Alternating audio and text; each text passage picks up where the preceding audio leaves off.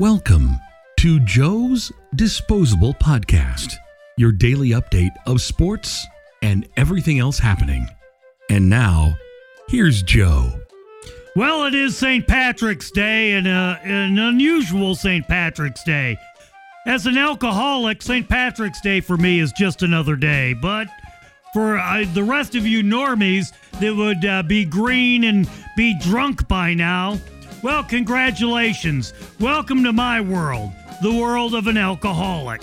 Somehow drinking green beer by yourself and walking around with a stupid-ass Irish shirt or an Irish button on just isn't as much fun. Well, anyway, don't get too drunk and start kissing your dog or anything. Speaking of kissing a dog, Tom Brady, he says goodbye. It looks like he's going to be a Charger because, well, the Raiders didn't want him. The Titans didn't want him. The only two teams that want him are the Chargers and Tampa Bay. And I'd be very surprised if he's going to Tampa Bay. I don't even think New England really wanted him. He's 42. They had to move on at some time or another, and now is the time. The Detroit Lions, they did what they always do during free agency. They signed another New England retread. Was it Jamie Collins, the linebacker? Oh, great.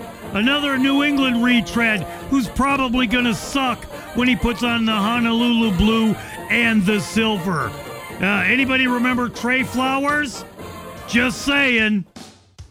Stock market took a crap yesterday, but certain stocks, I gotta believe, have been going up, like toilet paper companies, hand sanitizer companies, Netflix, Hulu, and I'll say it. What do you think the price per share for Pornhub is right now? And remember that public speaking thing that they told you about? You know, just to be more comfortable when you're publicly speaking, picture people in their underwear. Well, now, thanks to teleconferencing, it's probably happening. The people that you're talking to, your coworkers with your big teleconference, are probably in their underwear. I don't mind working it from home, but the only thing I do mind are the teleconferences at work, because there are a few people out there that don't know how to teleconference. Like the old person that doesn't mute the phone, and you can hear basically just heavy breathing of an old person. Let's see, how about the mom that has the kids and you can hear the kids screaming in the background? How about the hipster doofus that you know is pretty much blowing a bong during his teleconference meeting, because, like, you can hear him inhale. Then there's the guy that probably forgot to mute his porn. That's a little embarrassing on a teleconference call. How about the person that sounds like they're being held hostage? You know, that one that you watch all those hostage movies, and it sounds exactly like that, only they're a coworker. How about the coworker that had a really annoying voice that you really haven't noticed until you got on the teleconferencing call? You know, the one that talked like Gilbert Godfrey. How about the coworker on the teleconferencing call that you're pretty sure is already drunk? What percentage of a teleconferencing call do you think that people are doing something else? You know, like practicing their putting, watching TV, cleaning the house, doing something other than listening to the teleconference. The greatest thing about that teleconference is now your coworkers or your boss can talk, and you don't even have to fake it like you're paying attention.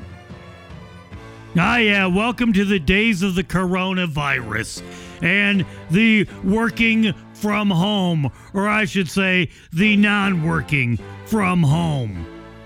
Is it unpopular to say already that a lot of this coronavirus stuff kind of reminds me of Y2K?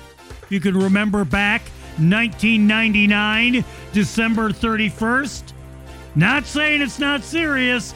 I'm just saying it kind of reminds me of the whole thing. And hopefully it'll be as big of nothing burger as Y2K was. Right?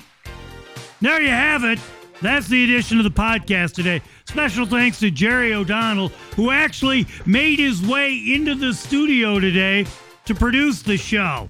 However, he's still wearing his work-at-home clothes. Your fly's open, Jerry. Thanks, and we'll talk to you again tomorrow. Happy St. Patrick's Day, everybody. Go knock a few back with your pet.